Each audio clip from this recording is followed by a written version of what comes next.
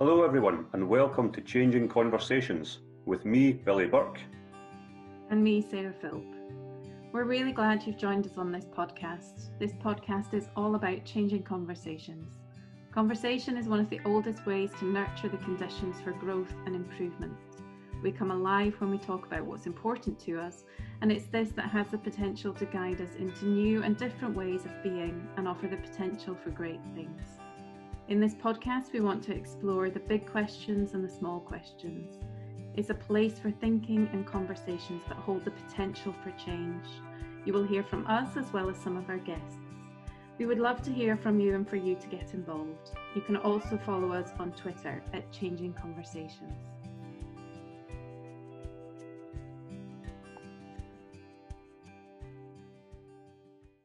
Welcome to Changing Conversations, and tonight I'm delighted that we are joined by Guy Claxton. So Guy Claxton is someone who I first came across when I was an educational psychologist and came across your work around building learning power.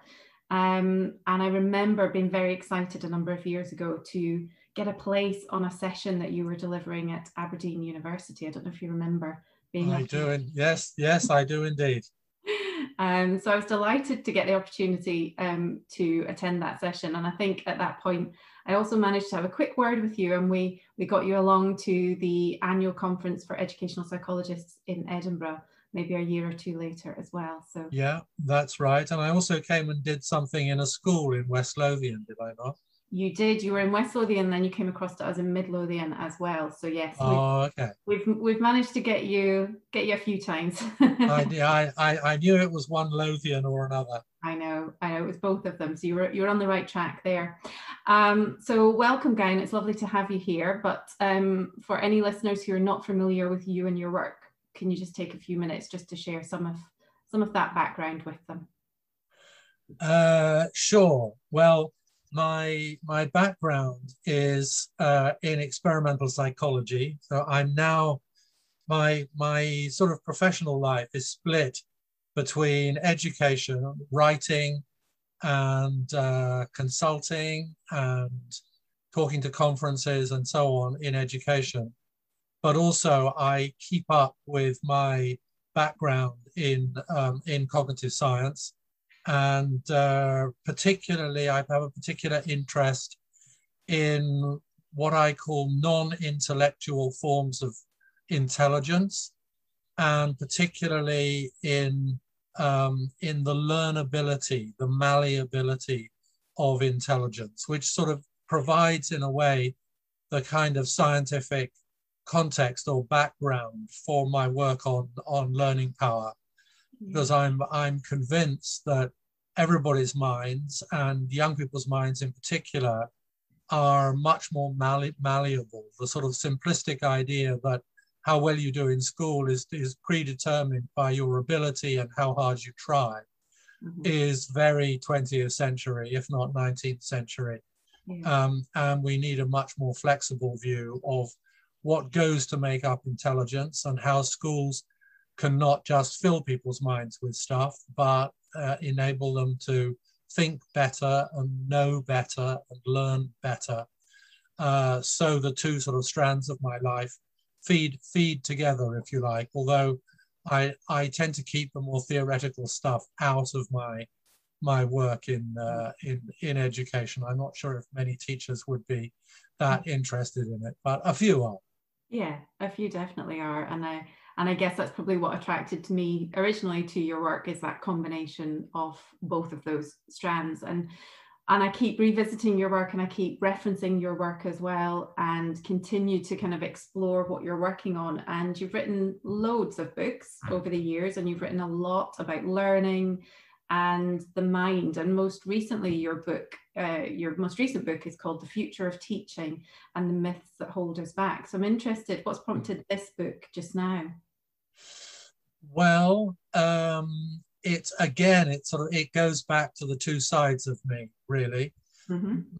Most of my writing, as you know, Sarah, is sort of advocational. It's like developing ideas that I think are well grounded in cognitive science but then finding ways to present them both in workshop form and in written form to teachers so that they're not just accessible, but also very practical. And, you know, I'm very interested. I'm really convinced that teaching teachers are never going to go out of style. We're never going to be replaced by computers. That what teachers do in face-to-face or online interactions with students are absolutely critical to the outcomes of education, and particularly to the global attempt to try and find a 21st century pedagogy. So a lot of my writing has been how to kind of answer that question. But over the last 10 years or so, there have been, particularly in England, but also in different, I'm not so sure how much in Scotland, but particularly in England and around in different countries around the world, a strong, small, but very vocal lobby of people who have been arguing very strongly, very stridently, that cognitive science mandates only one form of teaching, which is a rather extreme form of traditional approaches to teaching.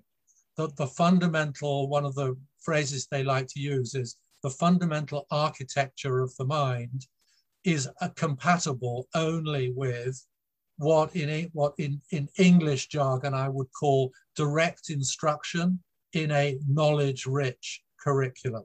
So an emphasis on the primacy of knowledge, the impossibility or even absurdity of trying to teach skills or develop character in school, and the central role of the traditional teacher as a source of knowledge, transmitting and quality ensuring that transmission to kids. And this has achieved a lot of influence. It's been catnip to right-wing politicians, again, particularly in England, and also to right-wing journalists and influences of various kinds. And it's had quite a strong influence on the teaching profession.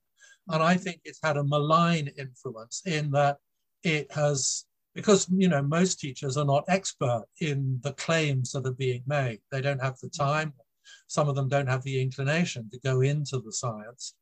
So, you know, they're vulnerable to these strong, powerful, unequivocal, confident assertions about the mind. And that has undermined their confidence in much more dynamic, fluent, multivalenced, nuanced forms of pedagogy, which I think is where the action is, where the excitement is in how to develop 21st century forms of pedagogy. So, I mean, to put it very simply, I think we need interesting, complex blends of explanation and exploration in classrooms.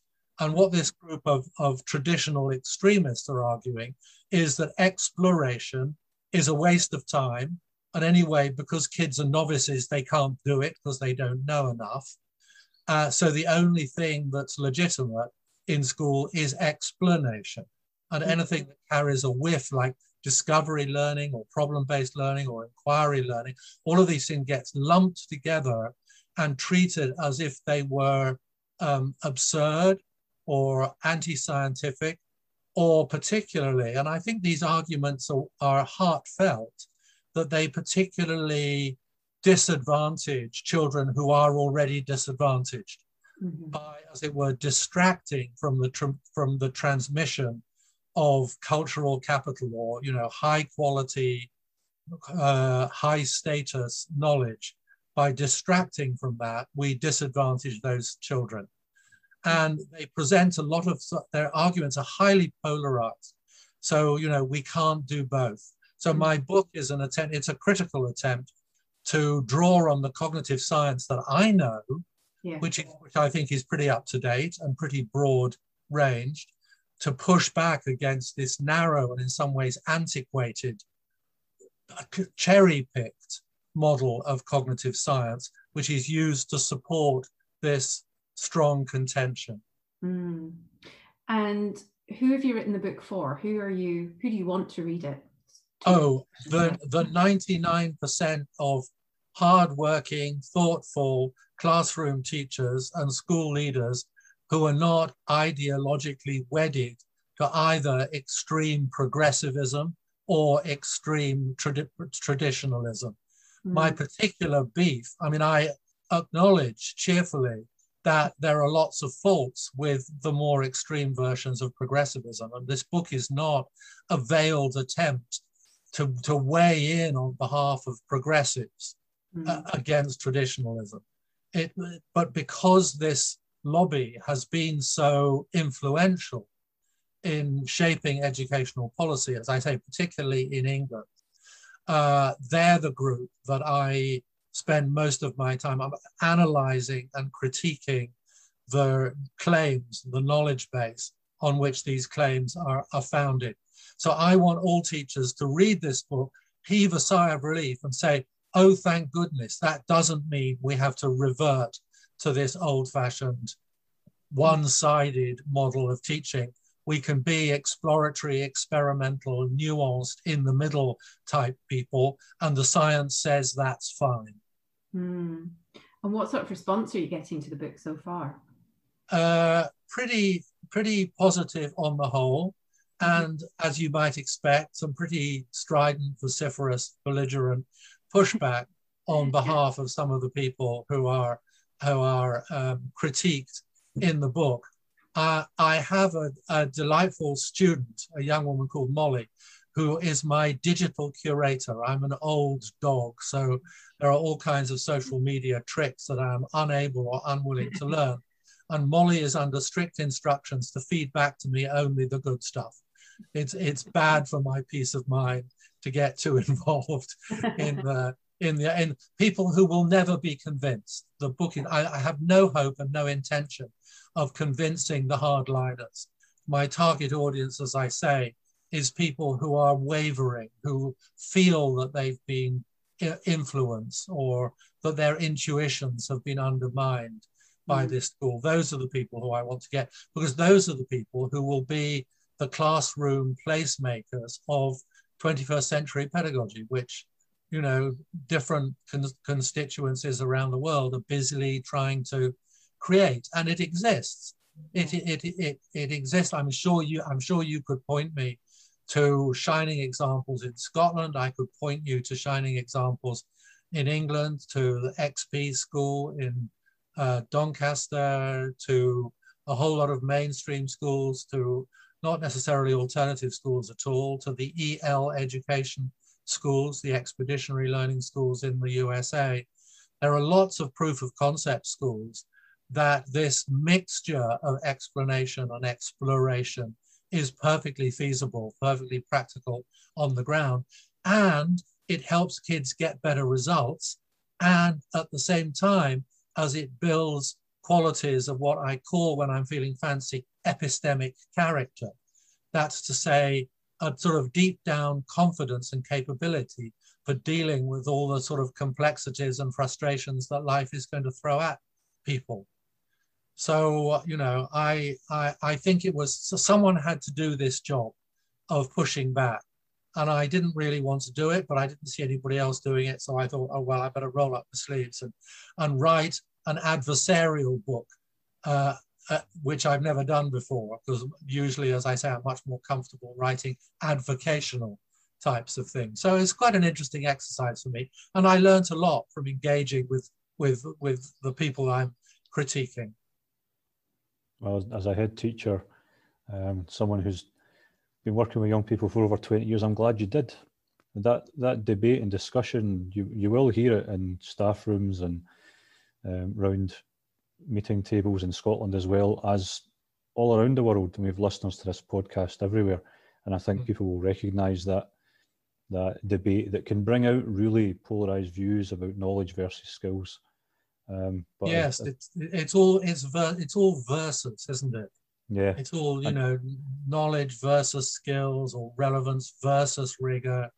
It's like people are, you know, it's like arguing with simpletons, you know, like people who can only cope with a black and white view of the world. Yeah. and I wanted, to run a flag up the flagpole and say, let's hear it for people who can think beyond too. We had a lot of dialogue around this in Scotland when Curriculum for Excellence was first incorporated, which moved us, on a policy level from the traditional knowledge receptor type model transmission teacher to something that aspired to be something different. So I would like to think that most practitioners in Scotland are nodding along with many of your words.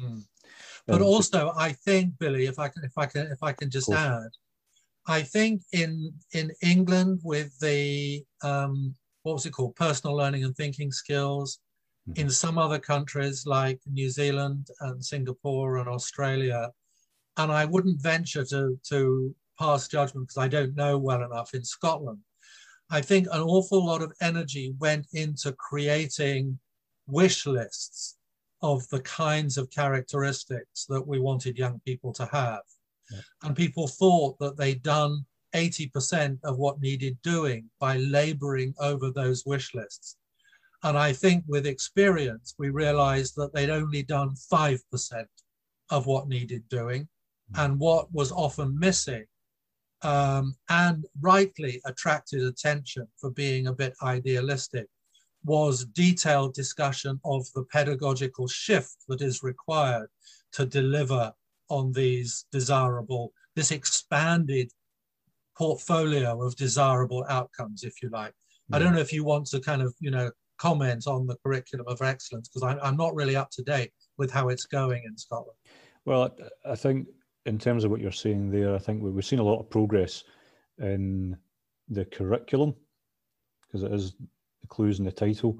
But the biggest progress that I've probably witnessed is the change in pedagogy, that the changing principles of the curriculum have led in the classroom. But I'm also interested in your view, and this might be controversial, but as a class teacher myself, it's easier to teach in the transmission mode than the more creative mode. I wonder if that plays a factor. Yes, absolutely. And I think, I didn't put this in the book, but I think, I have some sympathy with the people whose views I'm critiquing. And it's interesting, and kind of, reading a little bit, I make this only tentatively because I don't have a lot to back it up. But I think some of those people are sort of disappointed or disenfranchised progressives or idealists.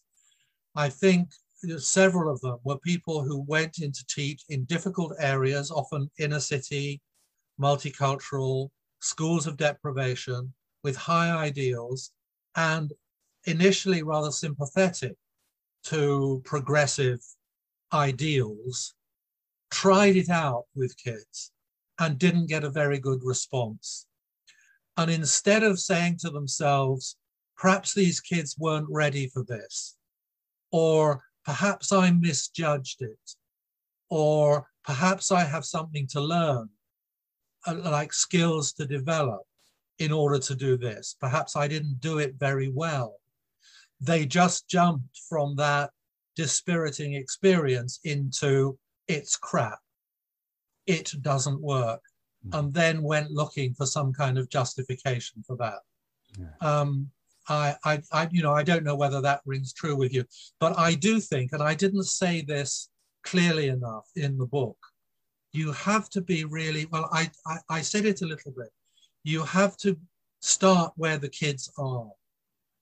And doing the kind of pedagogy, the learning power approach or EL education or whatever, doing that pedagogy is subtle and sophisticated and requires a platform of, to use the jargon, self-regulation in the kids, which you can then build on, which then becomes a launch pad for teaching in ways that are much more variegated and which gradually hand over to kids more responsibility and more independence to use their imaginations and to sort things out for themselves, because they can build on the skills that they have. If you have a room full of kids who don't know how to sit still, who don't know how to listen to each other, who don't know how to disagree politely or respectfully with each other, I have a lot of sympathy with, for example, Michaela, a famous school in London, which takes kids, a lot of whom don't have these basic skills of socialization, and drums it into them. They're quite rigorous. You know, they talk proudly about boot camp to get kids to the point where they can behave politely and quietly and respectfully with each other and towards teachers in the classroom. The trouble with Michaela and with some of the traditionalists is they stop there. They think that kind of disciplined, heavily regulated teaching is not just necessary as the launch pad, but it is actually the be all and end all of pedagogy. Whereas I see it as kind of unnecessary, laying the foundations if those foundations were not already laid reliably by the kids' upbringing. So I should have said this more clearly in the book, that yes, it is a sophisticated form of pedagogy. You need to move slowly and take the kids with you. And if you move too quickly, I talk about this in some of the Learning Power Approach books, particularly the book that we did for school leaders, about how you have to move gradually. It's like, you know, if you try revolution rather than evolution, it doesn't work. But I didn't say as loudly and as clearly as I could that you have to be careful, you have to judge your audience. And this is a developmental process for teachers who have to be willing to go on that journey to develop their professional skills over time. Yeah, wise message. Well, let's dig a little bit deeper into the myths that you mentioned. What are the myths that you feel are holding innovation back? Well, there's a whole string of them in the book. I don't have it under my nose at the moment, but there's the terminology carries a lot of presuppositions with it, like the words that this lobby, that I call slightly pejoratively the DICR lobby, which stands for DIKR, stands for Direct Instruction / Knowledge Rich. That lobby, so they're very interested, they're very strong on knowledge. And they often write, like Daisy Christodoulou's book, 7 Myths in Education, which is where I took the myths idea from. She writes as if knowledge was a collection of largely isolated facts. And that's just ridiculous. I mean, there are some, there is a small pocket, there is a small corner of the field that we might want to call knowledge, which is granulated facts of that kind. The kings and queens of England, or, learning your times tables may be of that kind. But they have almost nothing to say about understanding. It's all about knowledge. It's all about getting knowledge into long-term memory.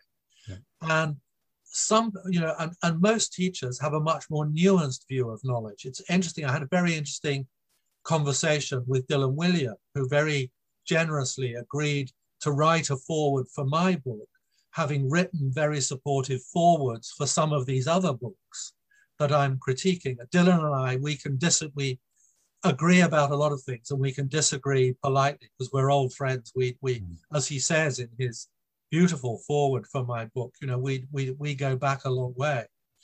But he said, he talks a lot about supporting the idea of knowledge, but his view of knowledge embraces a lot of know-how as well as know-that.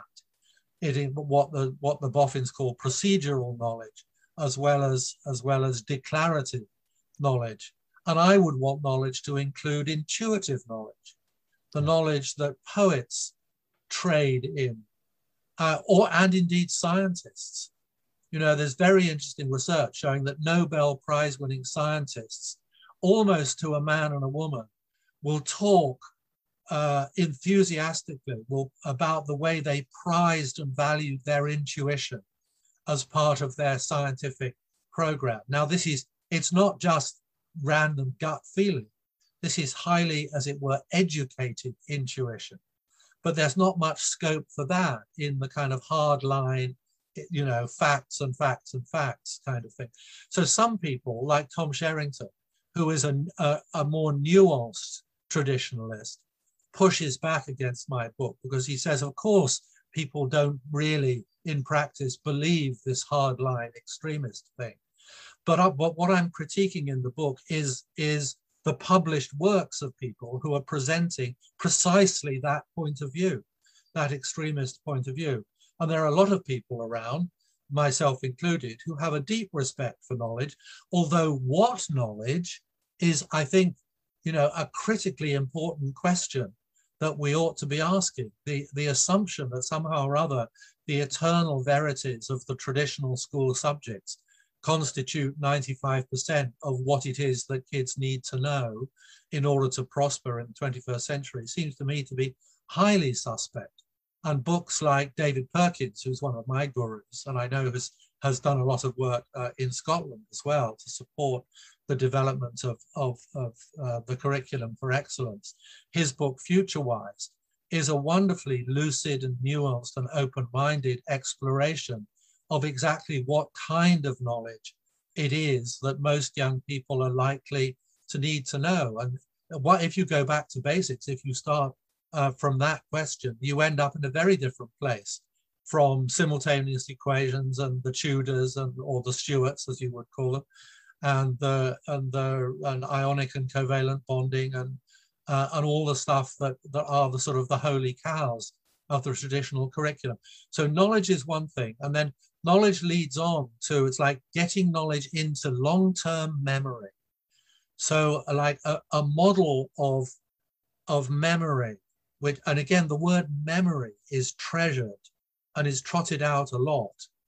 So at the heart of this view, the cognitive science view on which a lot of the Dicker arguments rest, of what they call the architecture of cognition, was a model of memory which was first floated in a paper by two Americans, Atkinson and Shiffrin, in 1967, I believe, and then developed by Alan Baddeley and a young researcher called Graham Hitch, both of whom are friends of mine. And Graham Hitch and I were contemporaries, right, the same cohort when we were doing our PhDs in psychology. So I was a young researcher at the time that this model was new. And it derived very largely from an analogy that was exciting a lot of people in cognitive psychology between the human mind and the digital computer. If you open up a computer, you do indeed find a random access memory and a central processor, and they're physically distinct from the hard drive, and they can be separated. And there are processes that literally shuttle electronic forms of information between the two of them, and that the RAM and the central processor have a limited capacity.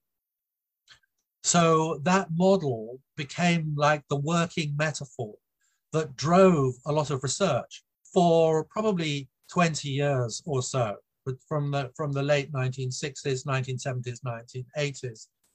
But even early on, that model was being challenged, and the metaphor of storage, of separate stores, like a warehouse or a library or the computer hard drive, was being challenged.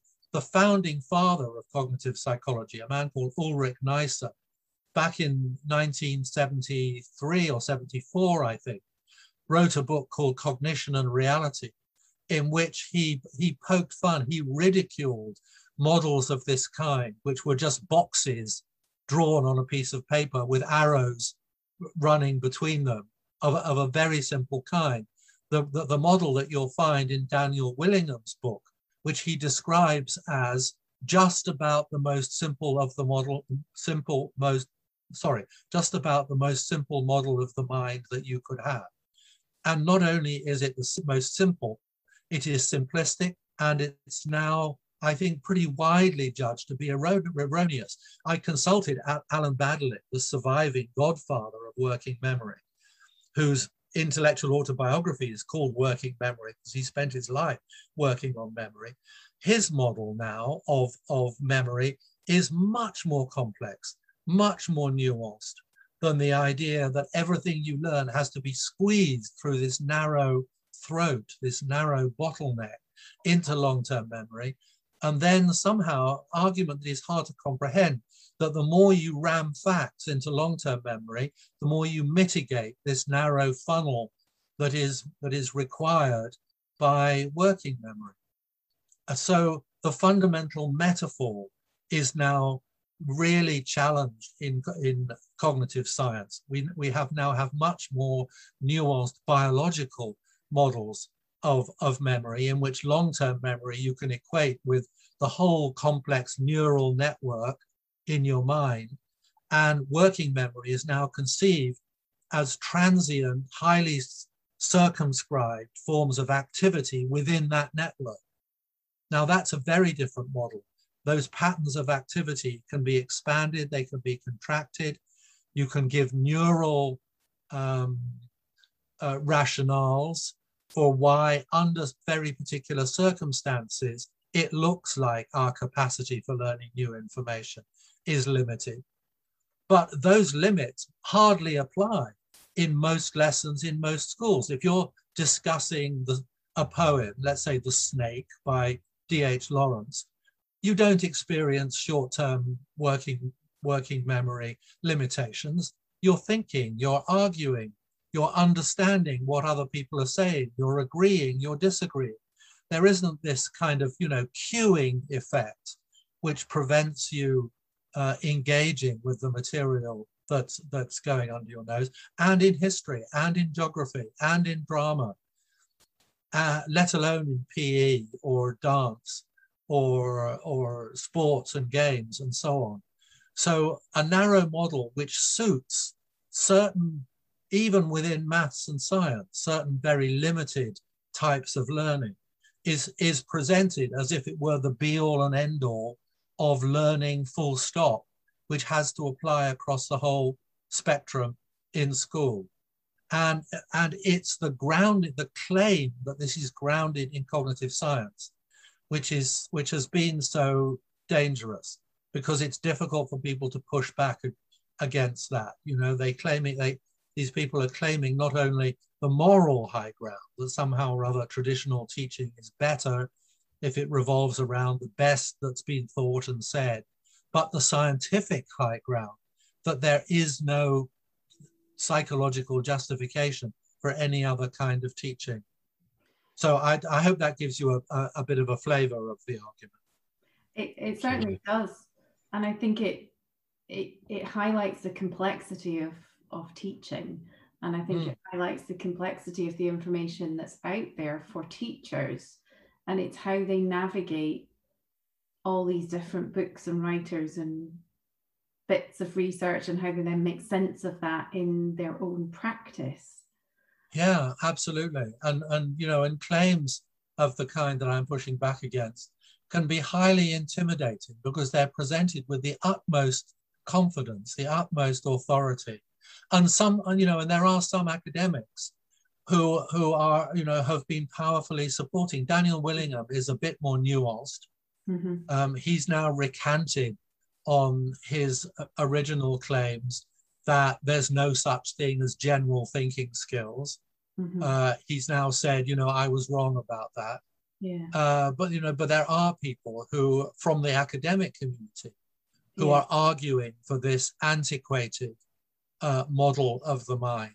Yeah. And even if it's not completely refuted, it is highly contested now. Mm. It is inaccurate and misleading to present it as if it was somehow, 50, 60 years ago, the fundamental truth about the mind was discovered, and that's it. Yeah. It's just ridiculous, that nothing of any fundamental interest has happened in cognitive science in the last 30 years. Yeah. That's complete bunkum. So with all that in mind, what role could or should experimentation and creativity play in our schools, in our classrooms?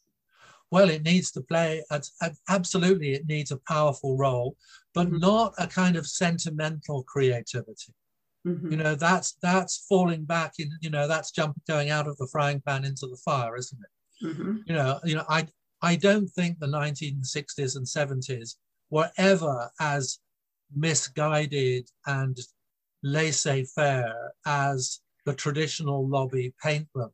But there certainly was some naivety, and there were some excesses of, the sort of the Rousseauian idea that any form of discipline or constraint is an insult to these delicate little spirits that are growing and should be allowed to be nurtured naturally in their own way. That's as inaccurate as the Lord of the Flies image of child is inaccurate. Kids needs to develop socialization. You know, they need to learn how to get on with other kids. They need to, learn how to disagree respectfully with each other. And these are things that can be learned, can be dealt with. We can run workshops for those in school. You know, you go to schools, even in difficult or deprived areas of London, like School 21, for example, is a shining example that I visited a while ago, and sat with my mouth open in a class of six and 7-year-olds, many of them for whom English was not their first language, many of them from complex or highly deprived backgrounds, discussing Islamic terrorism, many of them coming from Islamic families, with incredible respect and delicacy and articulacy. There'd been something in the news that morning. They were having a debate about it. And they could do that because they'd been coached to. So I think, our 21st century pedagogy revolves a lot around, it's not by any means laissez-faire. It's not we're all running around being creative, right? There is this, there are elements of creativity, and we move towards greater autonomy, greater independence, greater creativity, greater self-reliance. That's where we want to help children get to, I think, because that's what they're going to need out in the big wide world. Yeah.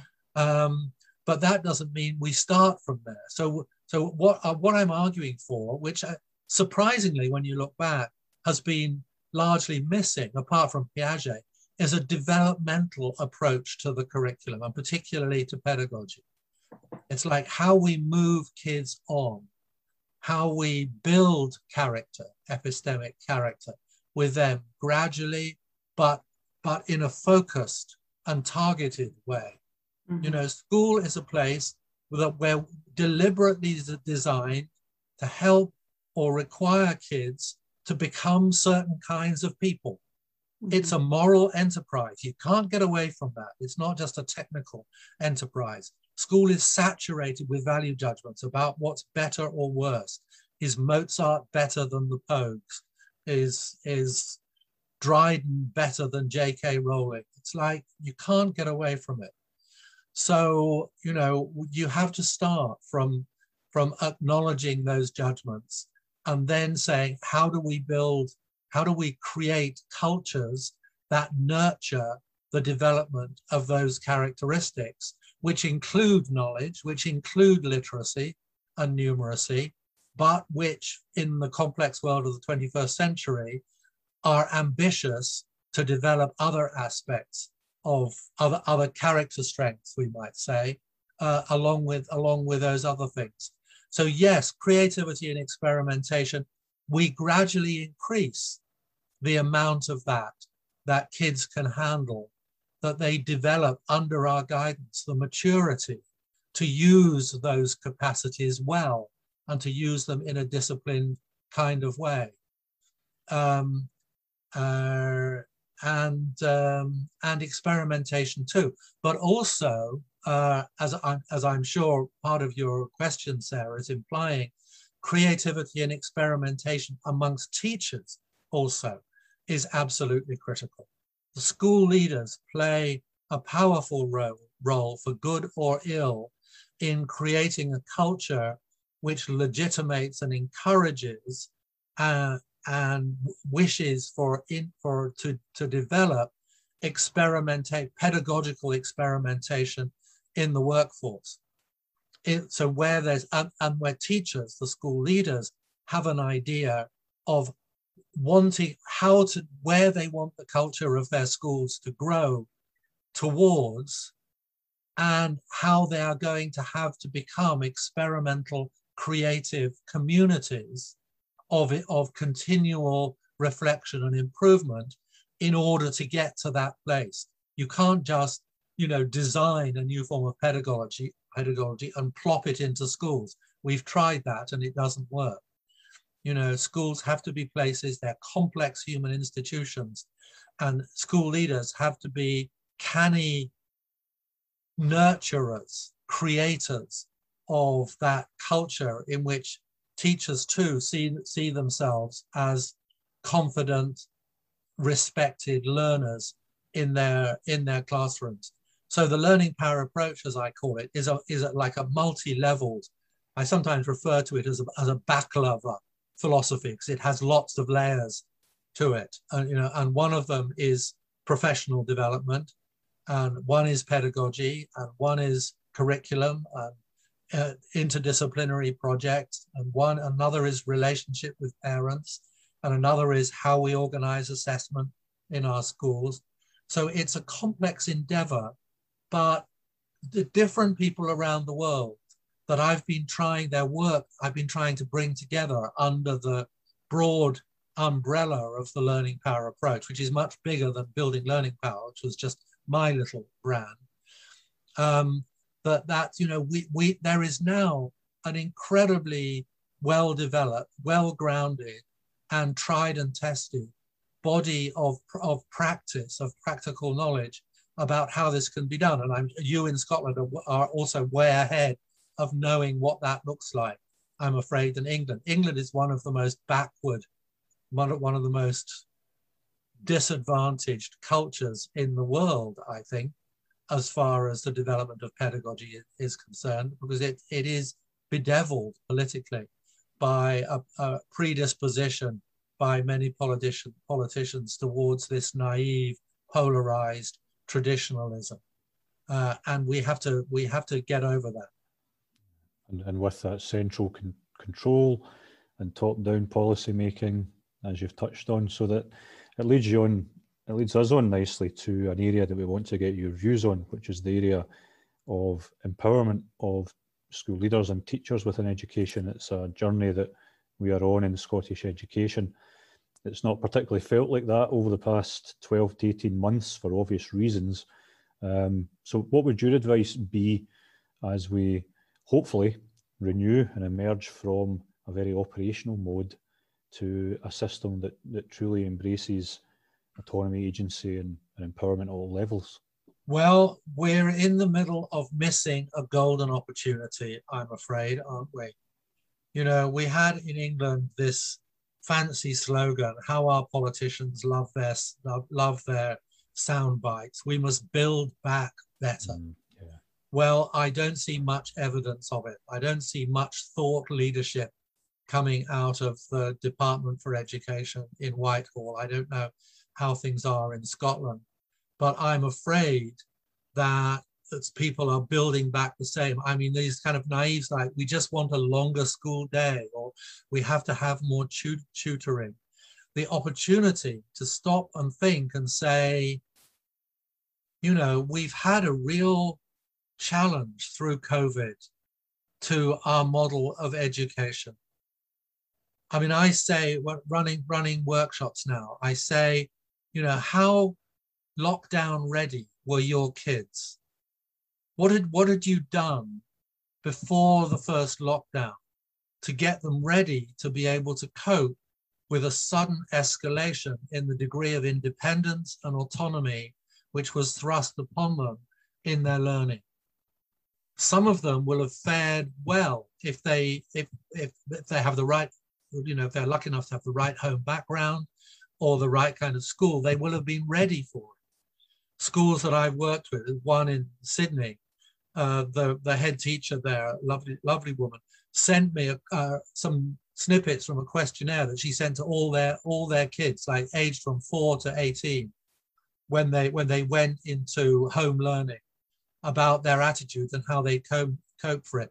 And they were fantastic. They said, little 6-year-old saying, I was a bit nervous, but I was really looking forward to it because it was going to be a new adventure, right? And my mum and dad helped me organize my working space. And now I've developed my routine. It's like they really rose to the challenge. But other kids were just left, their parents didn't know what to do, or their parents tried to turn into mini teachers and replicate what was going on in school. So when those different kinds of kids came back into school after the first lockdown, they had very different experiences. So for me, you know, like the really urgent question was, so what did we learn from that about how and why some kids prospered and some didn't? And what are we going to do differently now so that many more of our kids are much better prepared for the next lockdown? You know, we're now looking at the third lockdown. What have our schools been doing to get kids ready so that they will use their time more in a more self-disciplined, imaginative, mature, responsible, experimental, creative kind of way than they did before? You know, that seems to me that question is just staring us in the face. The need for those qualities, for the development of those attributes, couldn't be more obvious. They're as plain as the nose on your face. Yet I don't hear our politicians talking much about that. And I'm afraid I don't hear some head teachers talking about it either. There is a kind of, you know, unfortunately, too broadly, I mean, I don't want to tar everybody with the same brush, a kind of collective and in some ways catastrophic collapse of imagination at the moment. And I think that's, you know, it's a real tragedy that more people aren't taking this opportunity to think more deeply and imaginatively about what a real 21st century education should look like. And if you were to leave our listeners then with a question that you would encourage them to think about or explore as a school community and as a team, what might that question be? Well, I think, I mean, that question that I've just posed, you know, take that question seriously, swallow it, like the Zen people call it a koan.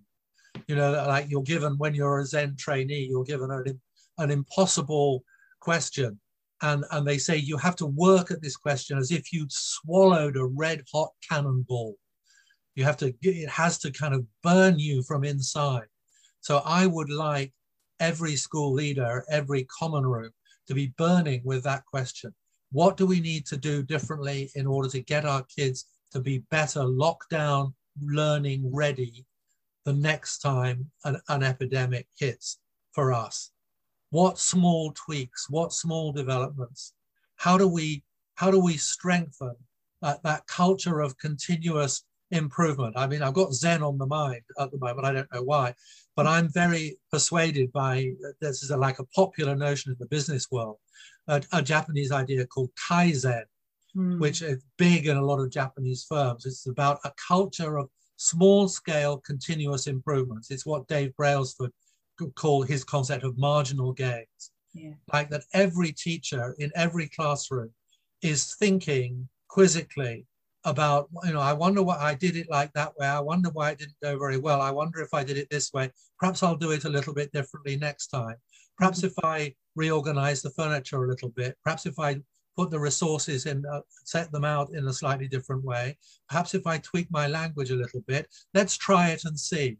And there's a constant ethos of supportive, imaginative, tinkering our way forward, which I think is the only grounded way, the only rooted way that we're going to get system change, that we're only going to get embedded culture change in our schools.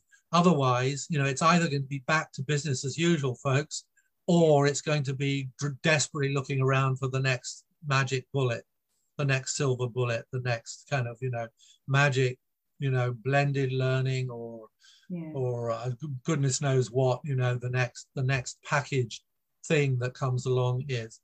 So school leaders and school teachers, you know, I would like you to live, you know, to have an enormous poster in the staff room and splattered all around the school, and on every piece of information, every email or every bit of paper that goes to parents, saying, we are living with this question.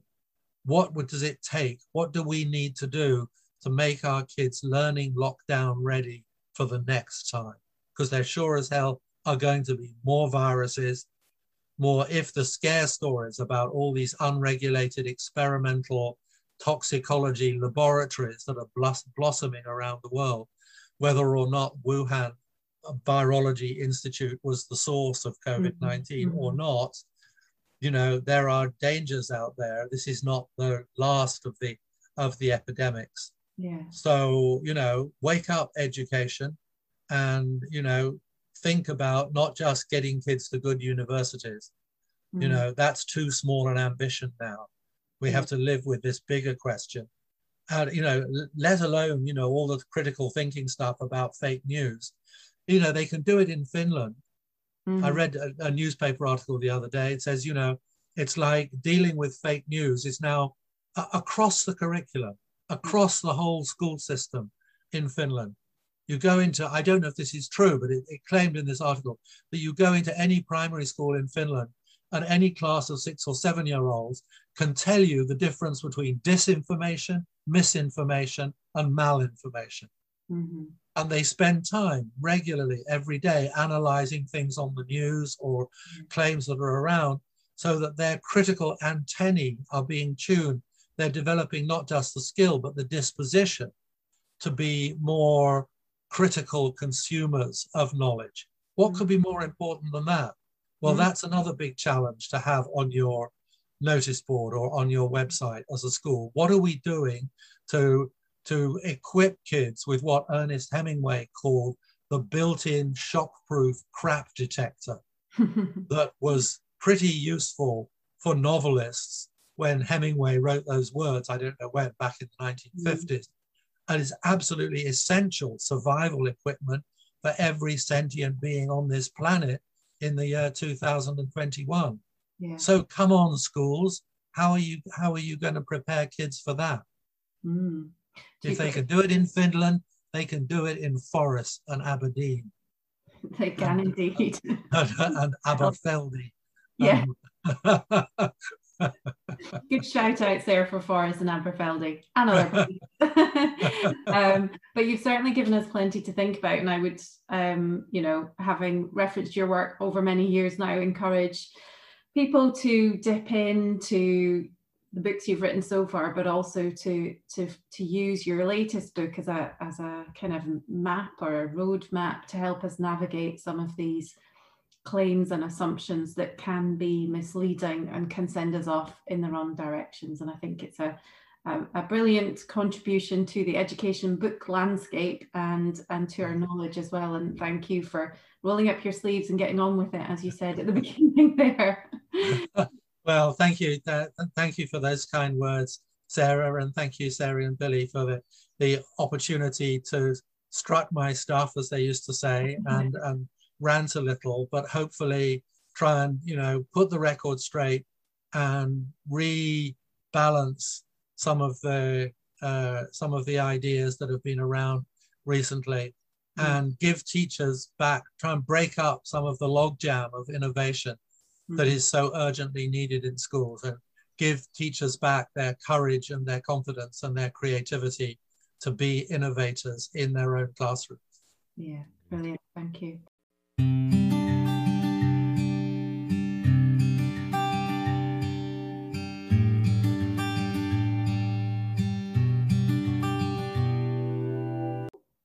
We always finish our podcast with the same 3 questions. So I hope you're ready for these difficult questions. The first one is, what did you want to be when you were growing up? Well, I thought about this. You gave me advance warning of this, Sarah, and I went through various things, but in my sort of early, between about, I don't know, 10 and 14, I really wanted to be a drummer. I fell in love. You won't remember this, but there was one of the first 7-inch records that I bought, singles they used to be called. A 7-inch single was a record called "Let There Be Drums" by a drummer called Sandy Nelson, and I can still hear it drumming in my head. I don't know if you have you ever heard it? Does it ring any bells to you? You're too young. Bells, but I'll Google it. There are lots of very good people doing that drum solo. I looked it up by chance on the internet the other day. It's great. So I never made it as a drummer. And then I wanted to be a trumpeter. I fell in love with Miles Davis. The second record I ever bought when I was about 12 with my own money was an EP of Miles Davis called Straight No Chaser, which has 4 takes off an album called Kind of Blue. And then I wanted to be a trumpeter, and I never made it as a trumpeter either. So those were thwarted ambitions. And then towards the end of my time at school, I wanted to be a science teacher. I loved science, and I went to university intending to study chemistry with the intention of going on to be a chemistry teacher. And I did work a little bit before I went to university. I worked a bit as a chemistry teacher, but I went back to my old school. I was invited back to teach, I can't believe it now, O-level and first year A-level chemistry when I only just left school the previous summer. Wow. So yeah, that was what. So I, and then I discovered that chemistry was too hard. Basically, you just had to remember lots of stuff. Luckily, I went to Cambridge, where you could do lots of different things. You could sort of pick and mix your subject. So I discovered psychology. I was like a duck to water. I just fell in love with psychology, and then that took me on my current path. Yeah. Wow. An early musician then. Yeah, I still love my music though. Good. And of course, I can see you at the moment in the room that you're in. I can see you're surrounded by books, but we're interested to know what are you reading at the moment, whether for work or pleasure? Well, on my Kindle and my bedside table at the moment are 3 books. The first is in decreasing order of difficulty. The first is a new book by A.C. Grayling, a philosopher, called Frontiers of Knowledge, which is really interesting review. He particularly goes in detail into science, history, and psychology, and explores the development of knowledge in those subjects. But particularly what drew me to the book was that his exploration is as much about how, as we learn more, so we discover how little we know. So the book is about how much we don't know. Yeah. And about how we can begin to articulate our own ignorance more powerfully. And I like Grayling as a writer. I think he's very good. The second book, and I really want to do a shout out for this book for teachers, is a book by a friend of mine called David Price. I don't know if he's done any work in Scotland or he's been around. He's an ex-music teacher, but is an independent consultant and author like me now. Yeah. And this book is called The Power of Us. And it's a whole lot of case studies of the power of collective creativity, thinking and decision making. And what he's brilliant at, his previous book was called Open, which was about new ways in which people are organizing learning. And this is about new ways in which people are organizing creative, collaborative projects together, both through the internet and in person. And there are very powerful lessons in that book. Again, really powerful challenges for what we do in school. It's just a really easy read. He writes like a dream. I always go for people who write well. I'm too old. I can't be bothered to read stuff that is turgid and tedious. So that's David Price, The Power of Us, and his earlier book called Open. I strongly recommend both of those books. Really, really, really good. And the other book I'm reading at the moment is a thriller, and I can't for the light, which is on my Kindle, but it's about the development of poisons in laboratories in Russia. Oh. It's about the way in which one of these chief sort of developers of these biological poisons. So it's back to me talking about the virology labs around the world, which is a bit of a bee in my bonnet at the moment. Yeah. So it's about how one of these scientists defects to an unnamed country, and then the other agents of the Russian state are trying to track him down. It's really interesting. So there's lots of interesting science in it as well. So that's my range of reading at the moment. Always good to have a few books on the go as well. So the last thing, do you have a quote or a message you would like to leave our listeners with? Oh, I think I said it before. It's just, don't be frightened to think deeply about what's going on in your school. I'll speak to your listeners as if they were mainly school teachers and school leaders.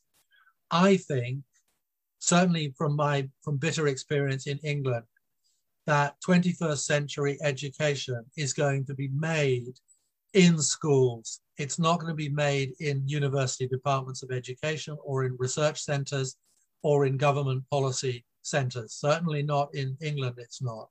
It's going to be innovation is going to happen at the chalk face. So whatever the constraints are from government or from regulatory bodies or from policymakers or from noisy traditionalists, don't lose heart. Be brave, be imaginative, be adventurous as much as you dare to be in your school, and you won't regret it. Lovely note to end us on, and resonates with many of the conversations we've had over this time as well. So thank you, Guy. And as always, a pleasure to chat with you. Yeah, likewise. Very good.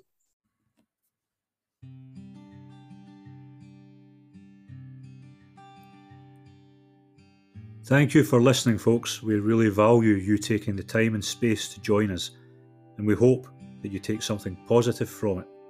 We'd love to hear your reflections, so please get involved via Twitter or contact us directly by email. Thanks again, stay safe and take good care.